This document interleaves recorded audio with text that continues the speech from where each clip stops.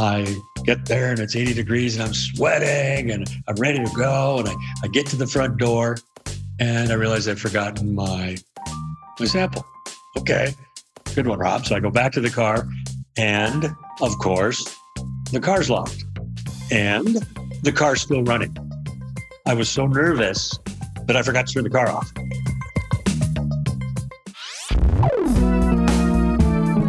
Podcasting from Boulder, Colorado. This is the Baby Got Backstory podcast, where we dive into the story behind the story of today's most inspiring storytellers, creators, and entrepreneurs. I like big backstories, and I cannot lie.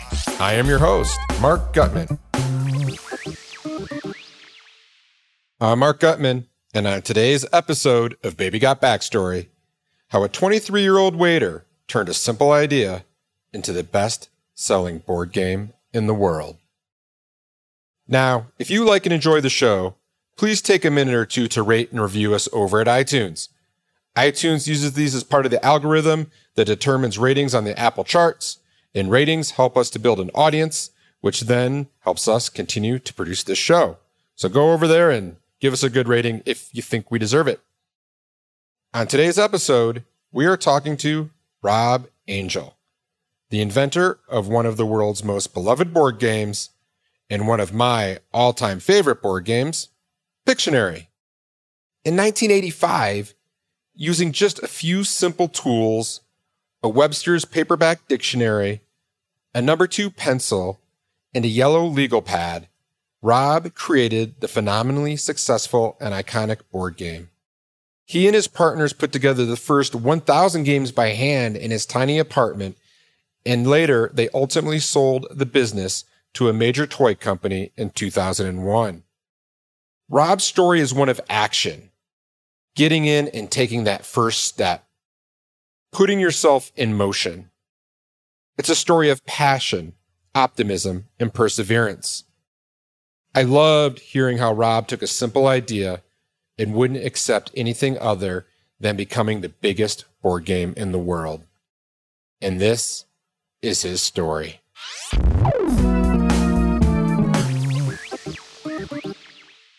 Rob, we're here to discuss how passion and persistence led you to inventing the world-renowned and iconic game Pictionary. Since we know where this story is headed, let's go back and start at the beginning. Did you dream of inventing a board game as a kid when you were growing up in British Columbia? What was little Rob like? No, I don't think I was in the inventing mode. I was curious. I thought engaged, and I just had a curiosity about life. And I was always poking my head in places and seeing what was going on. Yeah, and what did that look like? What did life for you look like in British Columbia? Can you kind of paint the picture for us a little bit, and maybe kind of set the context too, like with the time period and what's going on at that time? So yeah, I grew up in Spokane, Washington, and I was really engaged. It was a really, really great neighborhood. We had about 25 kids, and it was in a cul-de-sac. And so the upbringing was one of fun and communication and just really a great place to grow up, really great place to feel belong, really. Yeah. And what took your family to Spokane? A job. My father got offered a job, and he had a fascination with Spokane. And so we settled there when I was about 5, and it just turned to be the best move for him and for the family, for sure. Yeah, and what did your father and your mother do for a living? Dad was a salesman at heart and worked his way up to run Alaska Steel and Supply, which was a big scrap yard, but they had furniture and hardware and all kinds of things. And then my mom was a stay-at-home mom, but then she decided she wanted to work. So she sold real estate, worked at the local racetrack. So yeah, they both were go-getters. They both didn't sit around. Yeah. And so like when you were young, were you looking at them thinking, wow, I want to follow in my parents' footsteps, or did you have a different dream as a youngster? It's funny, hindsight, when you look back and you're asking these questions. I went back and looked at it. So there was a story when I was about 12 years old, and I had to go to Calgary, Alberta for Passover to see my aunt and uncle. But I was on this bus, And it was a terrible, terrible ride. It was, it smelled and the bathroom backed up. And all I could think about when I got up there was I have to do this again when I get back. And so when I got back in the mind of a 12-year-old, it was, Dad, I'm going to be so rich one day. I'm going to buy a bus and drive it off a cliff. Well, I think really what I was saying to myself was, I'm going to drive my own bus. I'm going to be in charge of my life. And that is what I was looking for, the freedom to be in charge. And that was driving. That was the driving force between everything I did. Yeah. And I can really relate and understand, where you're coming from with that urge and that desire to be free and to drive your own bus. But at 12 years old, I'm guessing you probably didn't start driving your own bus either literally or metaphorically right then. Yeah, no, like I said, this is all retrospect and hindsight because I've told that story and I remember that story. And it was a little precursor, foreshadowing, I think, without me knowing it at the time. Yeah. And so Spokane at that time, man, I've been to Spokane today, and it's not like what I would consider a really big town. So at that time, it must have been a really small local town. I mean, what were you involved in as a young boy in school? I mean, did you have favorite subjects? Were you into certain activities? Yeah, I enjoyed history and I enjoyed math. I have to be honest, not a very good student.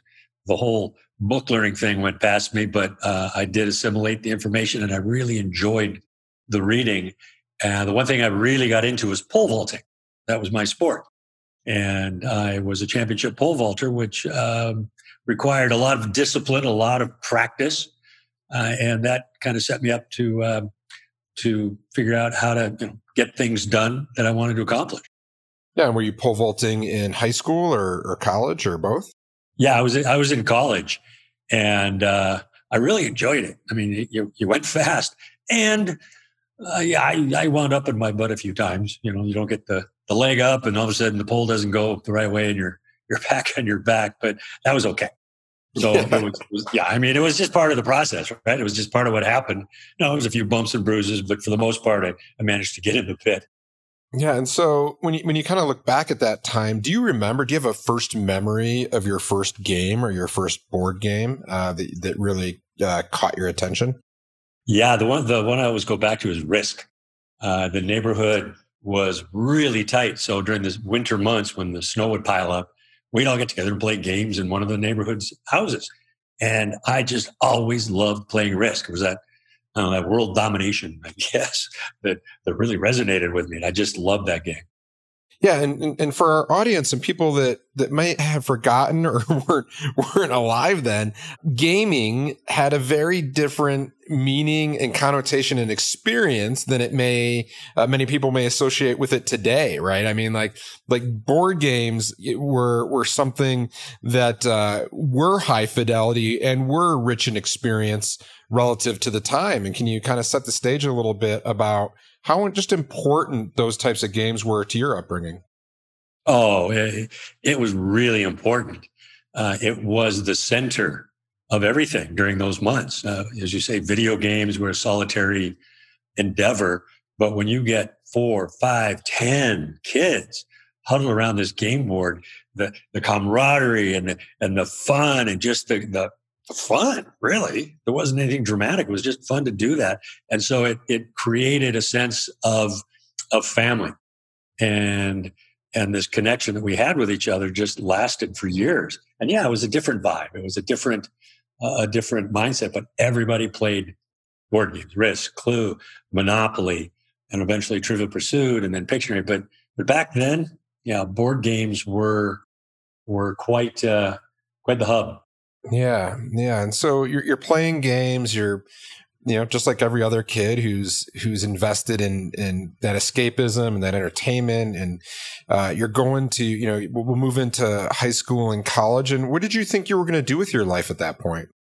When I got to college, or before college, I worked for my father during my summers since I was in 8th grade every summer. And I saw him, be the boss. And I liked how people were watching him and he was in charge and he was a businessman. And so, like a lot of kids, I just wanted to be my dad. So I went to school with the idea of being a businessman. I didn't know what that meant, but just the thought of that was what's I thought I was going to do. Yeah, what do you think it meant at that time? I have no idea, right? The only vision, my voice just went up. The only vision I had was of my father. And so that was my world. That was my vision of what a businessman was without really knowing the details. And so I put my mind to go to school to be a business major. Didn't have a discipline, didn't at the point when I went at 18 years old. I didn't have a discipline picked out, but I thought I'd figure it out.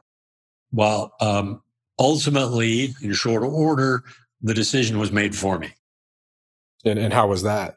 Yeah. I get to college, I get to school, and mom and dad are paying for college, as you know, was the thing, except halfway through my freshman year, my father got fired. And it was like, holy crap, here he is, the president of this company. And all of a sudden he's out of a job. And it was like, now what? Everything I'd planned for, everything that I was looking up to was now gone.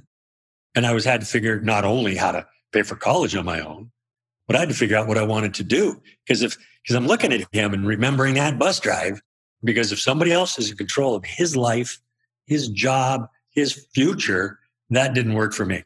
I had to be in charge. So at that moment, I made the switch from businessman to entrepreneur to I'm going to be in charge of my life and not let anybody else dictate my terms. And so what's that switch look like? I mean, what do you mean you switched to an entrepreneur? Well, I started taking classes, as I call them, without yes or no answers. I wanted to just explore and experiment with business or whatever was going on. And so I just started to expand my mind with the idea that I was going to start my own business, find something to do on my own. So I gravitated toward those classes rather than, accounting or the like. Yeah. And I think it's interesting because now this idea of being an entrepreneur is really celebrated. We actually have celebrity entrepreneurs. But back then, when I went to college, being an entrepreneur wasn't necessarily like a thing. And it wasn't something that was necessarily cool. It was kind of like what you did if you couldn't get a job.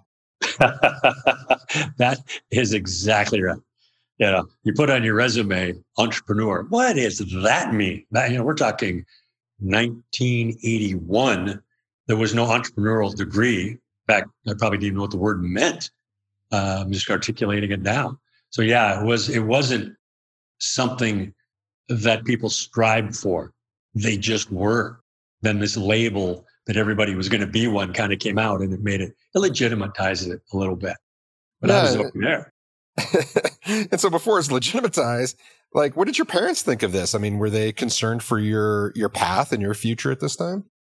No, they always were supportive of what I wanted to do. And keep in mind, again, by the second year, I'm paying for college on my own. But they managed to put myself through. But they were always supportive of me and my family and my siblings. Whatever we wanted to do was okay with them. As long as we took care of our responsibilities, they were good. Yeah. And I believe you went to Western Washington University. Is that correct? Yeah. Western Washington, up in Bellingham, Washington. Great. So you're here at Western Washington. You're like, I'm going to be an entrepreneur, and you put yourself through college and you come out. And I just have to imagine that you're an immediate, huge success. You probably get a huge job or buy a huge business, and away you go, right? You obviously didn't read my bio. Or I did. Or you did, clearly. Yeah, no, that didn't quite work out that way. I decided to hitchhike through Europe for 5 months after I graduated. So that just seemed like a nice reward that I wanted to do. So I worked for a year waiting tables, and then I went to Europe. But yeah, something happened in the interim, as we'll discuss. But yeah, that was my immediate goal. Okay, so you go to Europe, like most kids around that age do, but you're waiting tables. And what's going on with that? What's happening with your life at that point? Well, I just graduated from school, and waiting tables is how I put myself through school. And that was, for me, at that moment, the ultimate freedom. Remember, I've always said, and I've always lived, freedom to do what I want, when I want, and how I want to do it is always important. So if I wanted more money, I would just work more hours. If I wanted to take time off, I'd just get somebody to cover my shift. But I was still with always the backdrop of wanting to do my own thing. It was always with the backdrop of, I want to start my own business, create my own product. And so that was always forefront. And so I moved in when I graduated with 3 buddies. And we all were waiting tables or restaurant work or whatever. And we get home late. And then one day, one of my roommates says, hey, you want to play a game? Sure. What is it? We called it charades on paper. We sketch words out of the dictionary. Okay. You know, I mean, it was like one of those, I was always looking for an opportunity, but at that moment, the only opportunity I saw in front of me was fun. I mean, I wasn't thinking of a business. I wasn't thinking of anything like that. And we started playing. And lo and behold, we're up all night playing this silly game. I mean, it was just a blast. And then after several nights in a row, that's when it started, percolating a little bit. I go, wait a minute, this might make a good board game. So all those board games I played as a kid and wanting to be an entrepreneur, all of a sudden are kind of crashing together to form a plan in my head. Yeah. And what's your roommate's name? And had that game been played before, or was it really like, was the genesis right at that moment like a crazy idea? That was something he played with friends at Washington State University. Yeah, it was a game they played, and it was just an activity. There was no game. It was draw a word, sketch a word, and if you get the word right, you get a high five and a sip of your beer, and off you go. All right, so you're playing the game, and do you remember that first night you played and what that was like? I remember more of the feeling of it, because I just remember, it reminded me of home. It was, and Rob was his name. He was one of the kids I grew up with. He was one of the kids I played games with. So it was an immediate sense of feeling home when we started playing together. And it was just a very comfortable shoe to put on. Yeah. And so, to say like, hey, I have this idea and I want to do something and I'm going to, go build a game. I mean, people say that all the time, sure. And I think that, I think that's a real kind of misconception about entrepreneurs and building a business. I think, hey, like if I say it enough, it'll happen, but you actually have to like do something. So like, what did you do with this epiphany? Did you run out and build a game? Did you sit on it for a while? I did nothing. Yeah, you're exactly right. You've got to take steps. And I was not ready, willing, or able to do that. So I went to Europe, but the idea never left my mind. It was always in my head to do this. So when I got back, the one thing that I couldn't shake is that I just kept kind of telling myself that, I was just a waiter and I didn't have the skills. So I kind of just didn't do much with it for a little while. I had to get out of that mindset. And the other problem was the physical issue of how do I make a game, right? I have no idea. There's no internet. I don't know how to physically put a game together. I don't know about all the moving parts. And every time I started thinking about all the parts, I kind of shut down. And so I had to get past that. And I did when one day my mom sends me Trivial Pursuit. The biggest problem I had with physically putting the game together was, how do I put words into a game? That is the physical thing I knew people were gonna need. And so until I figured that out, I was kind of stuck. Well, mom sends me Trivial Pursuit. Open it up. And as we know, there were 6 questions on the card. And the first question, I read it and I turn it over, and the answer is polar bear. And I look at polar bear. I just, how you have this feeling that something magical has just happened. I mean, it was like, oh, okay, now wait a minute. I'm thinking, something's going on here, and all of a sudden it hit me like a ton of bricks. This aha moment that I'll put Pictionary words on cards and make the game that way. I mean, it was like magic. My roommates thought I was crazy. I'm like yelling that this is it. And it was really a powerful moment. Yeah, and it seems so obvious today, but like at the time, what was the obstacle? I mean, like what other options were you thinking about in terms of like how to package this game? I overthought everything. I'd not put a game together, so I was thinking all these things. So the major obstacle to getting started was me. I was the problem. Couldn't get out of my head. I overthought everything, all the steps necessary to get it out there. And so while, as you say, it seemed obvious now that that word list, the card, but that was the catalyst to getting out of my head. Yeah. And I'm really glad that you brought up, like, the year is 1985. There is no internet. There's not this idea like, hey, I'm going to go out on social media and tell everybody about it. There's not e-commerce. I'm just going to go to the traffic store and buy traffic and pump customers. And a lot of times we don't realize what's possible until we see or hear someone else do it. So you don't have that magic of the internet where we can always go, oh, this person in Africa did this. We can do it too. The world is so small now. So it's 1985. You have this epiphany. I'm going to put the game on cards. And then what happens? So I had to break it down, because once I saw that, I had to break down the tasks of creating Pictionary. I couldn't spend my time building a business plan and learning marketing and all these other things. So I literally broke it down to its easiest step, which, as we just said, were the words. So I took a pad of paper, a pencil, and a little Merriam-Webster dictionary. I went in the backyard. And I'm sitting there and I open it up and I write down the first word that makes sense to put into Pictionary. And the word was aardvark. That was it.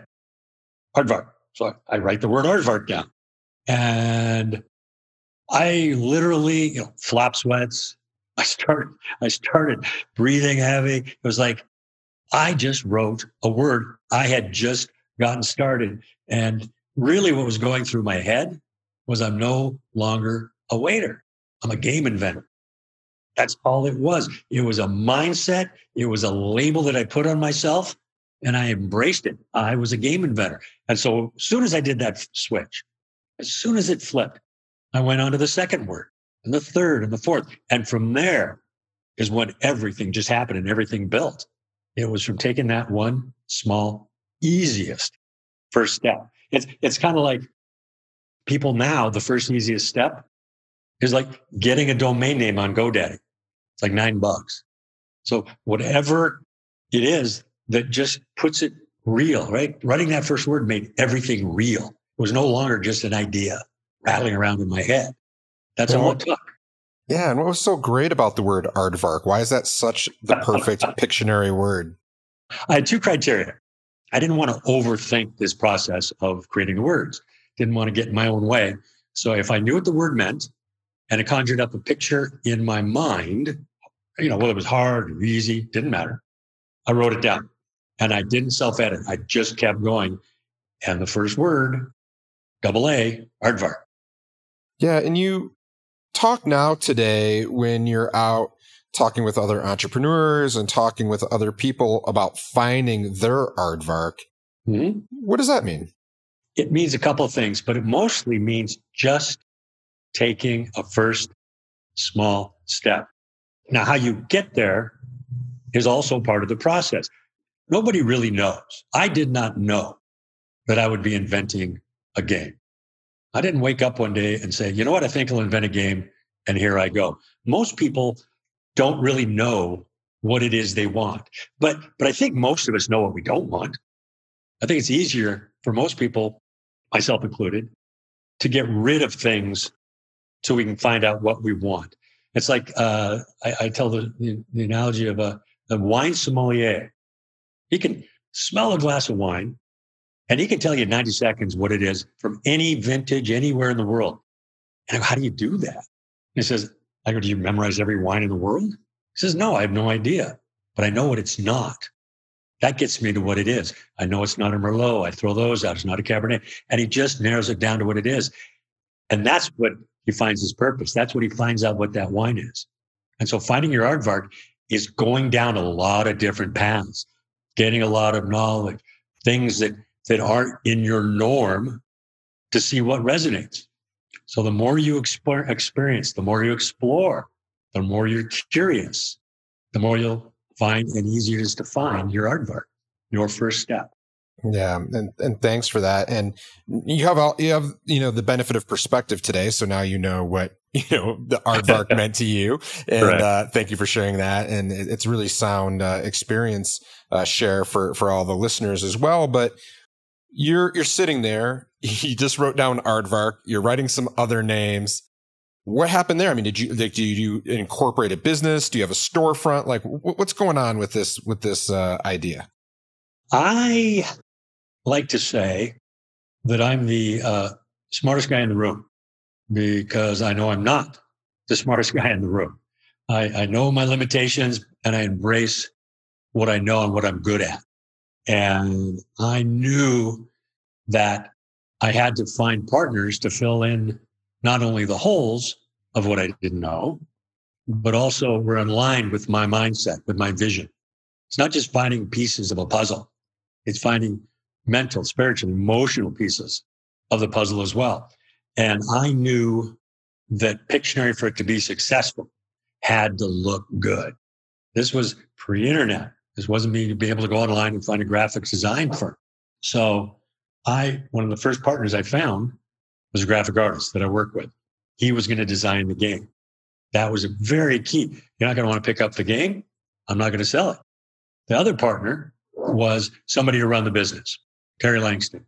I know I could, but I just didn't want to run the business.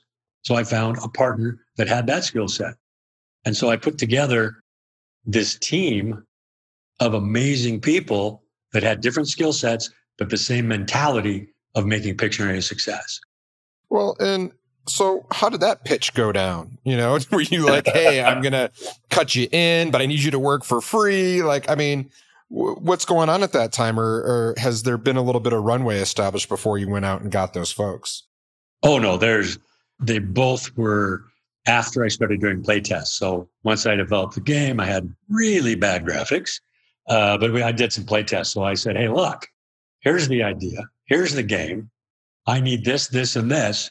What do you think? And really, I offered them a little piece of the company because I had no money. I think I offered actually to Gary, the graphic artist, offered him $2,000 or a piece of the company.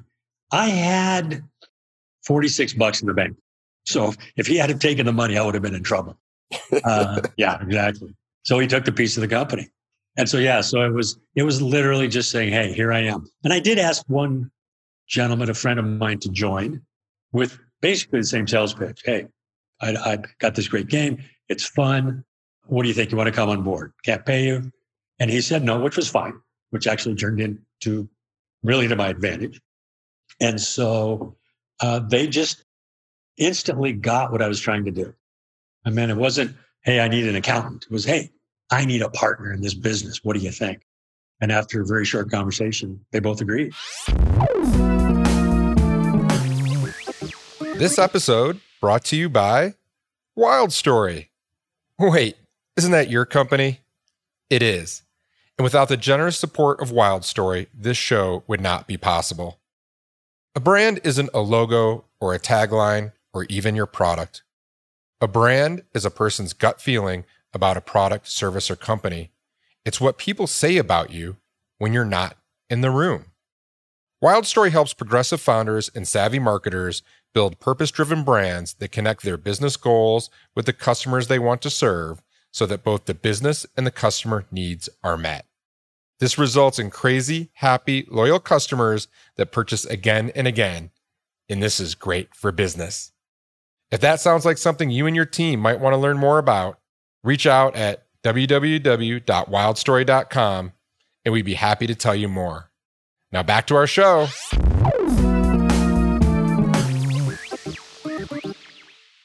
And so what are play tests? Can you give us a little insight into what that looks like? Yeah, we had to physically play the game to see if it was any good, to change the rules, to find out what worked, to find out what didn't work. Maybe the words weren't right. Maybe this rule didn't work. And so every time we would play, we would take notes and change the rules.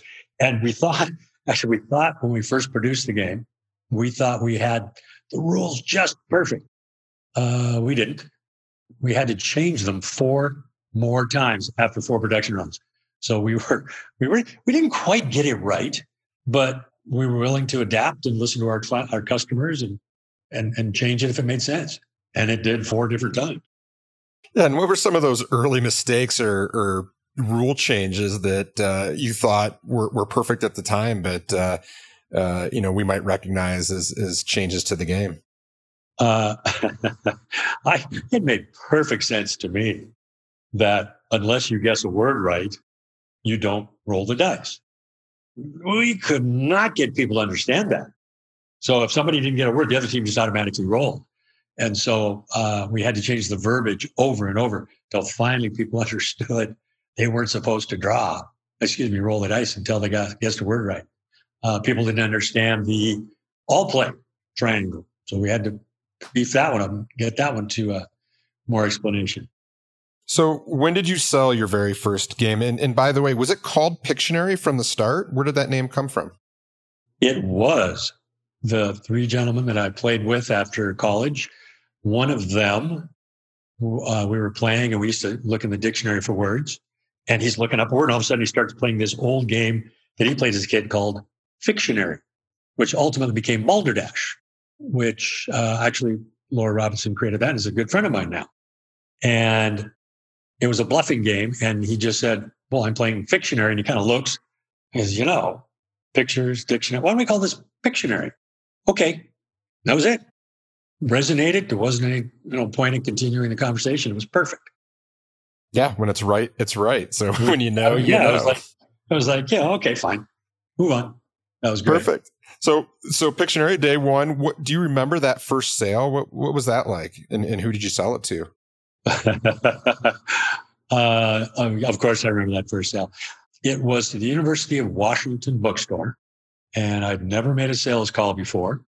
And so I get there, and it's 80 degrees, and I'm sweating, and I'm ready to go. And I get to the front door, and I realize I've forgotten my travel sample. My sample. Okay, good one, Rob. So I go back to the car, and of course, the car's locked, and the car's still running. I was so nervous that I forgot to turn the car off. So I'm standing there, and I'm beating on this old beater car of mine, and finally get the back door open. And I go up to this woman, and we go in, and I'm thinking I'm going to be in this big office, my vision board of what this first sale was going to be. And we wind up on the perfume counter. And I'm like swooning, and the smells are getting to me. And I'm thinking, what the, you know what? And then I started thinking, why am I on a perfume counter? This is a bookstore. They're selling perfume. And I look around, they're selling mugs. They're selling all kinds of different things. Now this is starting to go, okay, I got to file this away. There's something here. And ultimately, she starts asking me all these questions about advertising allowance, about shipping allowance. I have no idea what she means, but I trusted her to give me the correct information. She filled out the form. I didn't even know how to do that. Hands it to me. She goes, okay, send me the 6 games. That was it. And I walked out my first sale. Yeah. And so I imagine you're playing it cool and like you've been there before, and you get the order and your hand's probably shaking, and you walk out the door. And what does that feel like? It was unbelievable. It was validation for all the work that we'd put together, my partners and I. It was validation that somebody wanted to buy this darn thing. We've been selling it to our friends and family, which was great because we made retail on that. But to have somebody take 6 games was just an overwhelmingly positive, cool feeling. I couldn't stop smiling. It was like, okay, we're on the way. It's like the Aardvark, right? That was the new Aardvark, was that first sale. It was an amazing feeling. I can only imagine. And so you're on your way, you're feeling validated, and not to burst your bubble, it's only 6 games. Oh, wait a minute.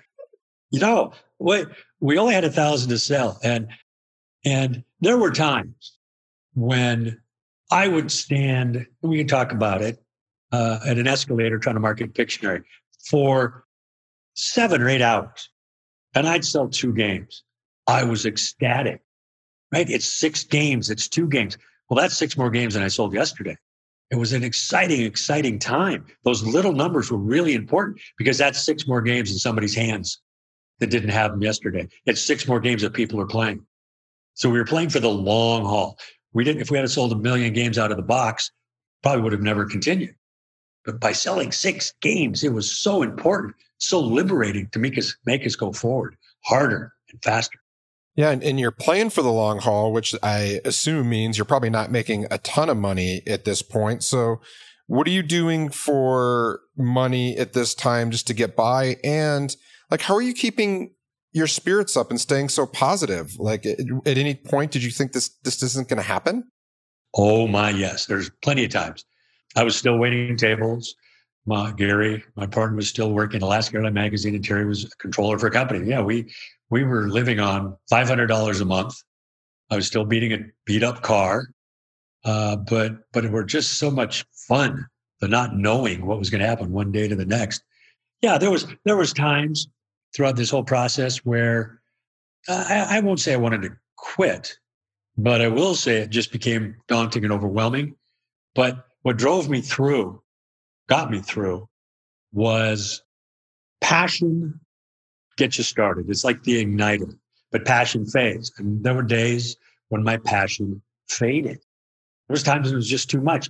But by going through that, I started to love what I was doing. I loved my product. I loved my partners. I loved what we were trying to accomplish. And that's what kept me going. And that was it. It was this vision that we had that just kept pushing and pushing. And it just got me out of those moments where I said, I'm just going to stay in bed today and not worry about it. Yeah. And so starting in 1985, when you put that first batch of games together, and that first run was 1,000 games that were put together by hand in your apartment. How long did that take? And then what was the next step after you sold 1,000 games? We put the games together, as you say, by hand.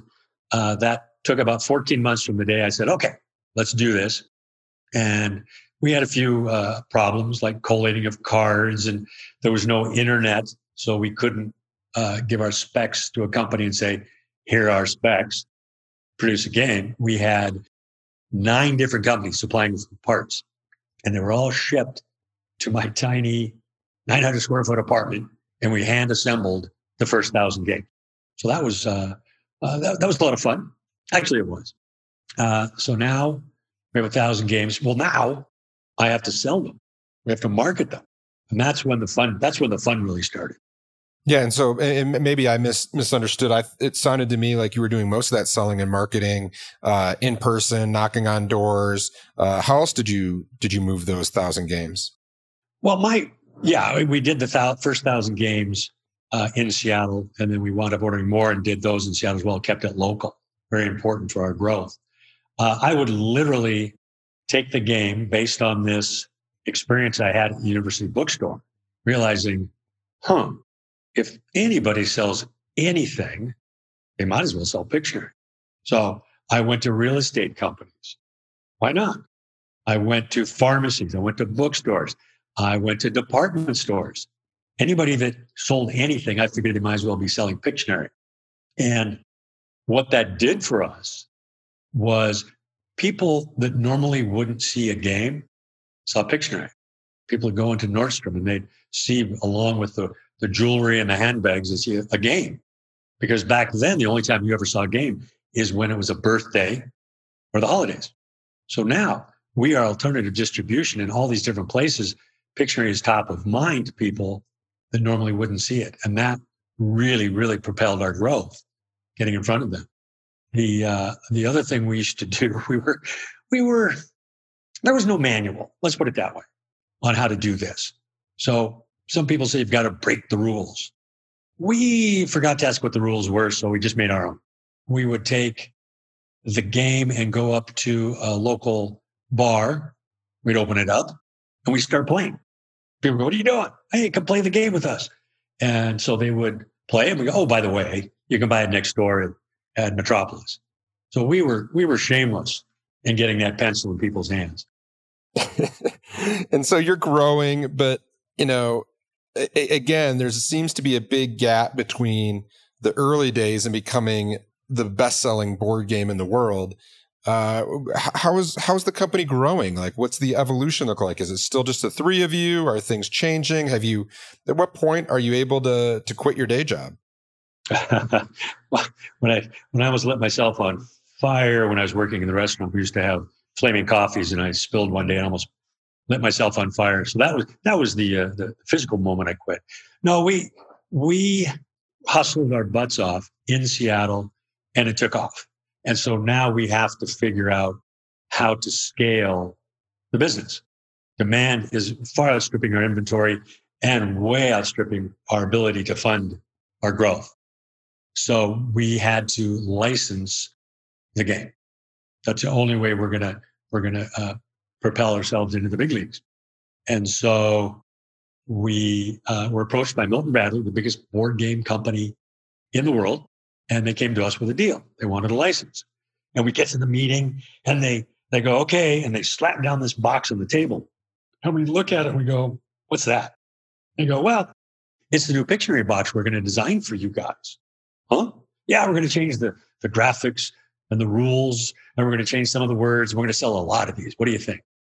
No, this is not what our Pictionary is. This is not what we envision. So we finally get a deal on paper, and they give us the biggest royalty rate they've given anybody. I'm 26 years old. I'm driving that beater car, $500 a month. And I'm ready to sign this deal. But the one thing they wouldn't put in the contract is they wouldn't touch the packaging without our approval. And I look at that, my partners look at that, and that vision was not aligned with our vision of Pictionary. And we didn't sign it. I didn't sign it. All I had to do was sign this piece of paper, and my life changes. And because it wasn't in the best interest of me, my partners, or Pictionary, we didn't sign it. And we had no plan B. This isn't like, we don't sign this, we have to go, we've got this other deal. Our other deal, going back to work, slogging it out, playing games in public, whatever we had to do to sample that game. But we were willing to do it. And as Simon Sinek calls it, your just cause. It's when you're willing to sacrifice everything for your cause. Pictionary was our cause. So we were willing to sacrifice that financial gain. And so we went back to work. Okay. There was a couple of days of like, what have we done? But it was the right decision. And 3 weeks later, we get an offer from a joint venture that we never would have gotten had we accepted the first one. We wound up with a bigger royalty rate, all our guarantees, and the guarantee they wouldn't touch the packaging. And that was the genesis. And that propelled us into the big leagues very, very quickly. Yeah. And so I'm totally just impressed and kind of dismayed. And, you've worked so hard and you have this opportunity, and I get principles and I get values, but to leave a deal on the table, what were you all thinking? Were you thinking like, look, we're happy with this being smaller and what it is, and us not, having a life, our own lives, our own livelihood built off of these efforts? Or did you just have faith that you knew that there'd be another deal coming down, into the deal flow? We had no idea. No, we weren't happy the way it was, because we could see we had this game that was resonating, was going to go huge. And the fact we couldn't do it on our own was frustrating. I mean, it wasn't like, okay, let's just see what happens. It was like, crap, let's make it happen. Let's keep working hard. Let's find another deal. So we didn't just sit back, and it wasn't us saying, let's keep it small and keep control. It was us saying, this is the wrong deal. And so we waited for something else to come along. But if it didn't, we would have been okay. We were willing to roll the dice. So no, it was clear we needed a deal, but it just didn't present itself for a little while. What was so awful about the packaging? There's certain memories that you have in your business life. This is one of the top 4 or 5 from Pictionary. They slap it on the table. We dubbed it the eye chart. It had two problems with it. One, it was back then the Trivial Pursuit boxes, which were square and had a four-fold board. That's what they presented. Pictionary, the original version, was a long blue box that looked like a long shoebox. That was unique. We had to keep that uniqueness. And two, it looked like an eye chart. It was black and white, and it had swirls, and you could barely read the name Pictionary. They dumbed it down. We wanted Pictionary to be on somebody's counter, play it, and see it all the time. This was just ridiculous. It was just bad packaging. Well, it sounds like you all made the right decision. So you have a licensing partner that they come in, they start to give you the capital that you need to grow and breathe. And what does that run look like for you and the team?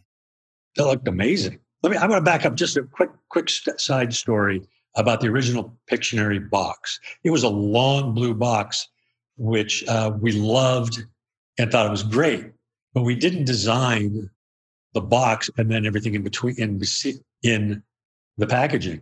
We didn't want to be like everybody else. We wanted to differentiate ourselves, and everybody was doing the fourfold. So we wanted something different. So we're talking about it and we're yelling at each other in a very collaborative way. And finally I get overwhelmed. I go, I'm not feeling anything. So I go and sit at a desk by myself. I call it taking a time out. I was just taking a break. There happened to be a piece of paper on the desk in front of me. I'm not thinking about the board design or anything else, but I pick it up and all of a sudden it folds on itself, right? Folds into thirds. And I look at this thing and I go, holy moly, that's our new board. That's our differentiation. So we designed the packaging around that board, but it never would have happened had I not taken that time out and just stopped thinking about the problem. And that's really a point of my business life, is whenever I got overwhelmed, whenever things weren't going right, I would stop. And then creative juices would start flowing rather than getting frustrated. Just wanted to share that with everybody. No, and I appreciate that. That's a great piece of insight. Yeah, it was a lot of different things happened because of that. So we did a licensing agreement with a joint venture, and they saw the trajectory of Pictionary. And so we just started selling the heck out of it all throughout the world. And they turned on the spigot, and the public responded. And we just started selling millions of games over the next 5 years within the United States, and an equal amount in Europe. And what are you doing? What's your role with the company at this time? My partners and I were unique in that normally when a license happens, the licensors, they just walk away. But we started working harder. We didn't want anybody in charge of our futures. So we didn't want them riding off into the sunset and doing what they wanted with Pictionary. So we made sure to stay involved.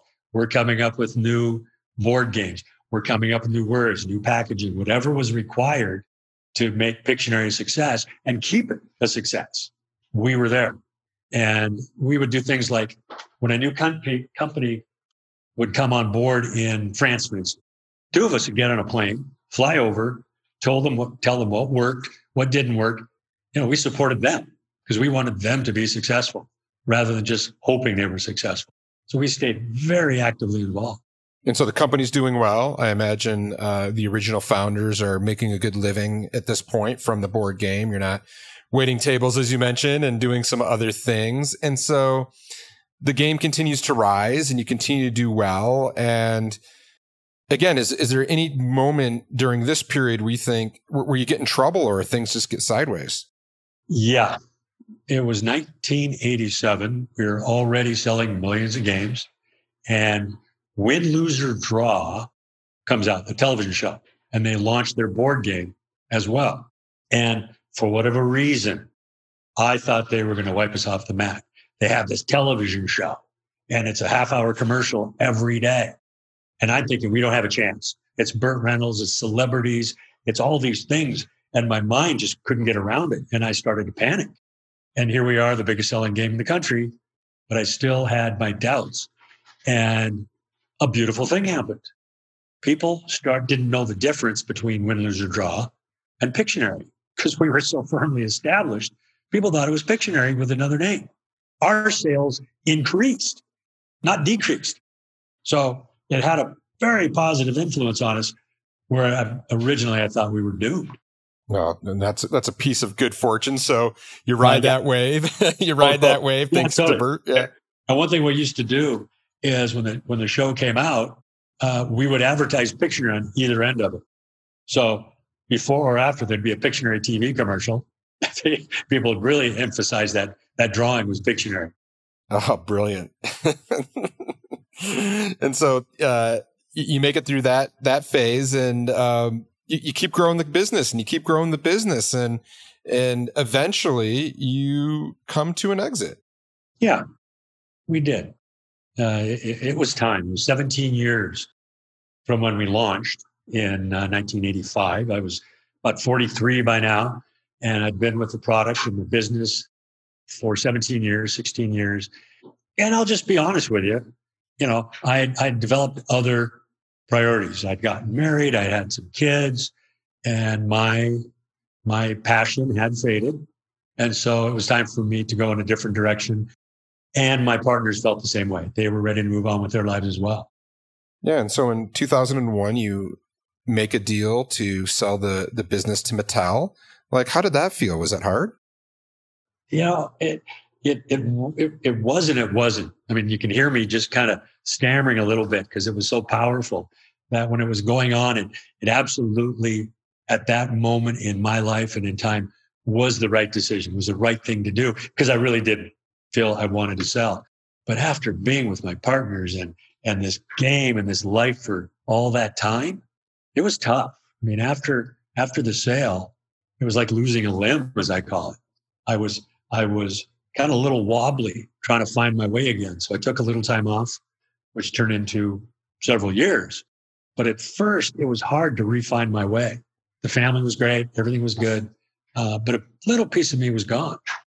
Yeah, I imagine it was really hard. I mean, you had not only built a business, you had not only realized your dream, you did it in a way where Pictionary became the best-selling board game in the world. So not only are you achieving all these goals, but you're kind of the king of your category. I mean, that's pretty awesome, pretty rare. Not a lot of people make it that far, and then you're not doing it anymore. So what did you do? I like that king of the category. I'm going to use that. That was pretty good. I decided to basically go back to my roots. So I talked about the bus and talked about being freedom and being in charge of my life. And I went back to that.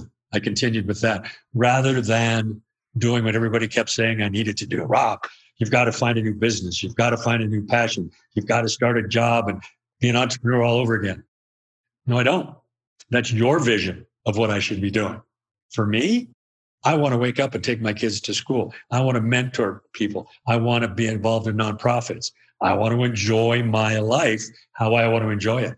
So I was plenty busy, but I didn't feel the need to start a new business. I kept my freedom while giving back and as you say, being of service to other people. And for me, it worked out really well, and it gave me purpose.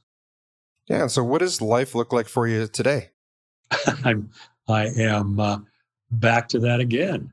I've just finished, as you've referenced, a book on the Pictionary experience called Game Changer. And it was a fascinating process to write the book over 5 years, remembering all these stories. And now I am, marketing and promoting it. But it's more just trying to get my story out of how, a 23-year-old waiter from Spokane, Washington, had a dream, had an idea, had a vision, and how I got started with no plan. I didn't know what I was doing half the time, but it worked out. I made it work.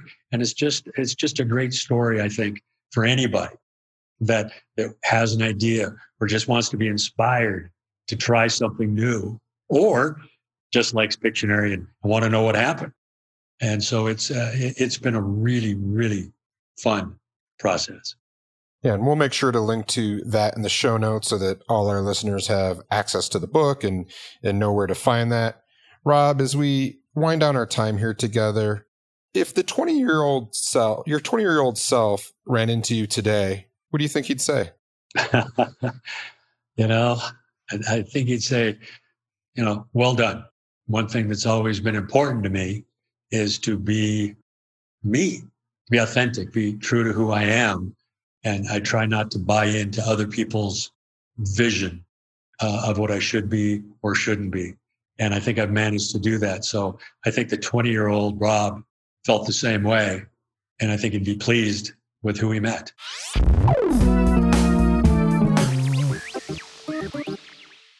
And that is Rob Angel. I loved his idea of finding your aardvark, getting started, and never looking back. I also appreciate his experience on taking a time out when struggling with a problem.